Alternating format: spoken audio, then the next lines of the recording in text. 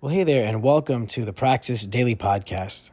I'm Pastor Ed, and this devotional time is designed to create space for scripture, for meditation, and for prayer, all towards the application of God's Word into our daily lives.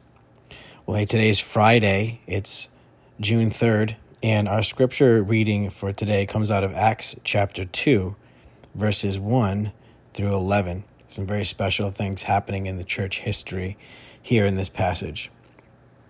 And it reads this way.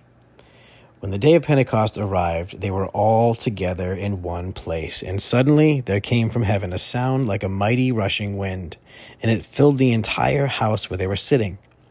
And it divided tongues as of fire appeared to them and rested on each one of them.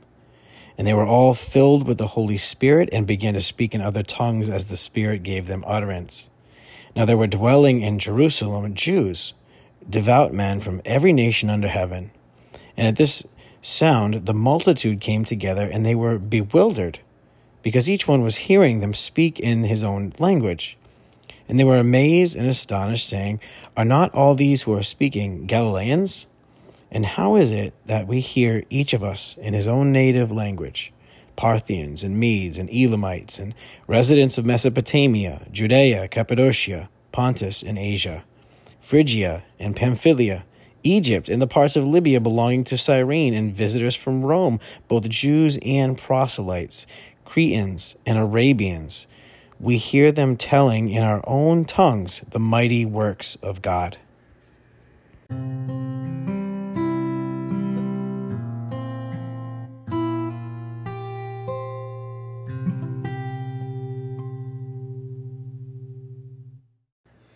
This is the day of Pentecost, and when this day of Pentecost arrived, the apostles were all still waiting together in obedience with Jesus' instruction. He said, "Wait and don't leave Jerusalem until you receive the promise." Now, the Spirit here arrives with a powerful wind that fills the entire house where they were, and these tongues of fire that it talks about, they appear and rests over each one of their heads. And as the Spirit fills them, and they begin to speak in languages that they don't even know. And these signs are serving God's purpose to indicate that He is doing something new.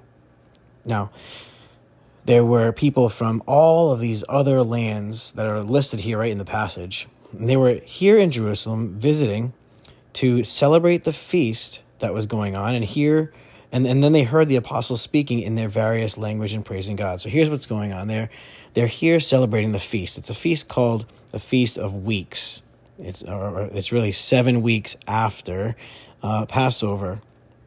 It comes from the Old Testament, the Feast of Weeks, also known as Shavuot, which points back to the first giving of the Torah from God to Moses. This is where the people originally, they had just left Egypt, and it was about 7 weeks after they had been freed from Egypt. They're at the base of Mount Sinai, and God appears to them in fire and in smoke and wind.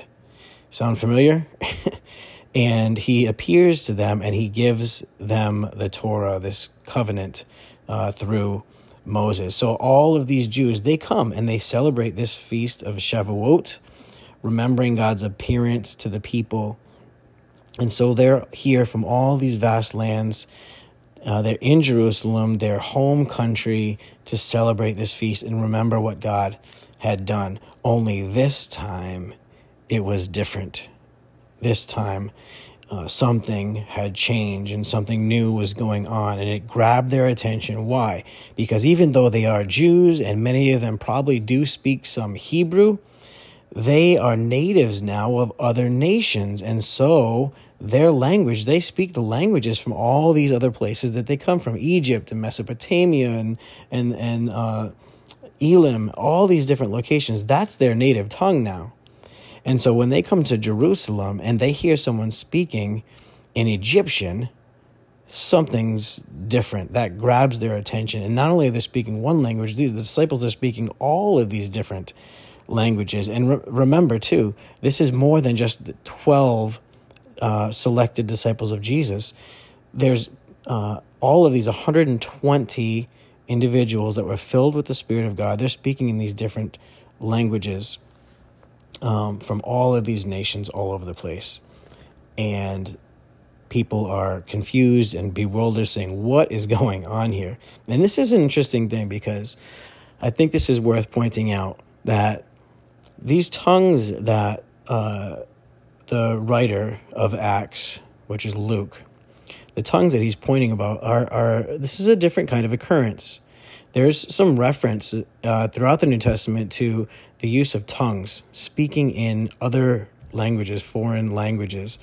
And when it's talked about, often Paul talks about it in Corinthians, he talks about it in Romans, and there's a couple different uses for it. And one of those things found in the book of Romans, he talks about speaking in tongues being a prayer language. One of the ways that the Holy Spirit gifts us is giving us the ability to pray in tongues. It's really a personal prayer language, a way in which the Spirit is able to pray through us even when we don't know what is being prayed. And another form of these tongues are discussed a little bit in the book of Corinthians, where Paul is talking about even the proper use of tongues. The way that it would happen is when they would gather, someone would be filled with the Spirit, and they would have the gift of tongues, and they would share a word with those gathered among them.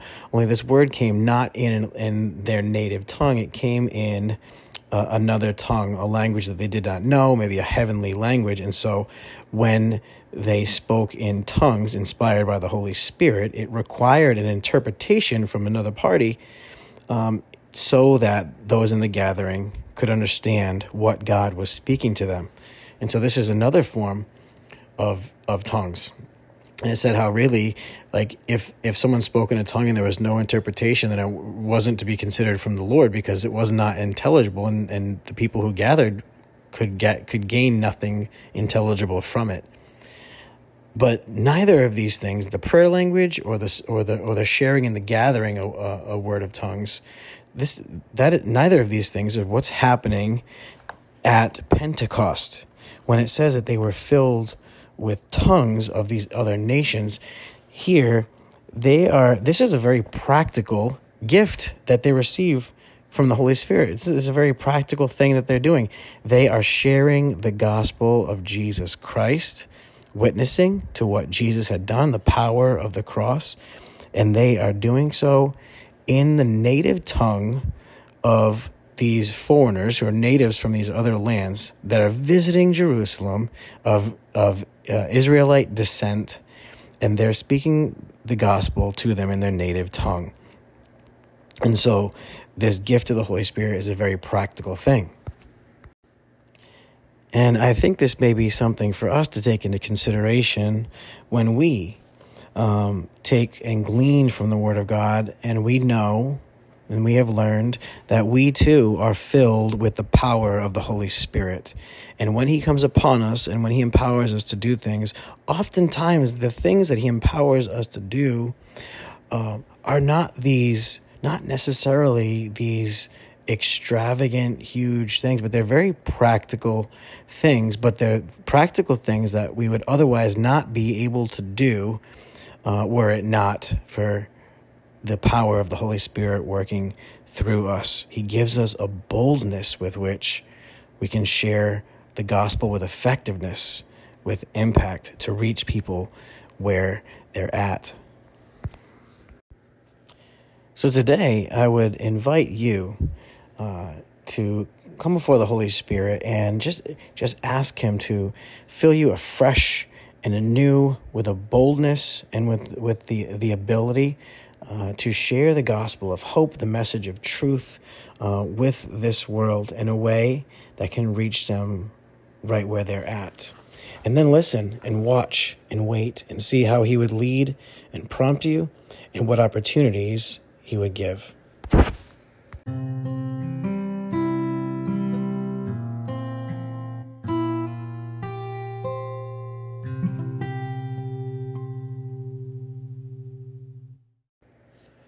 Let's take a minute to pray into this together today.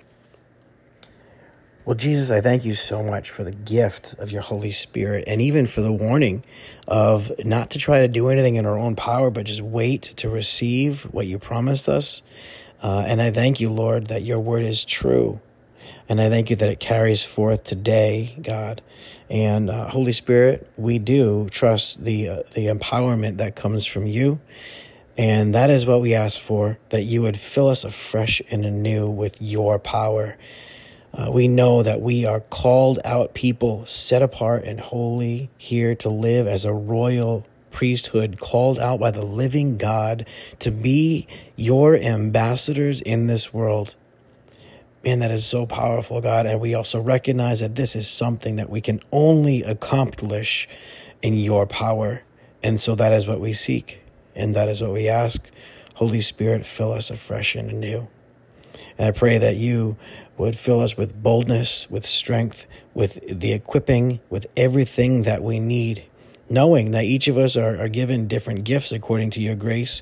Even still, every single person given gifts by you, Holy Spirit. So may these gifts be used liberally. May we learn to share these with extreme generosity and use them with excellence and skill to the glory of God and to the spreading of your gospel message, to the advancement of your kingdom. In Jesus' name, amen. Well, family, have a great rest of your day. And remember to keep on loving any way that you're able, no matter the cost and regardless of what you get in return, the same way that Jesus, our Lord and Savior, does.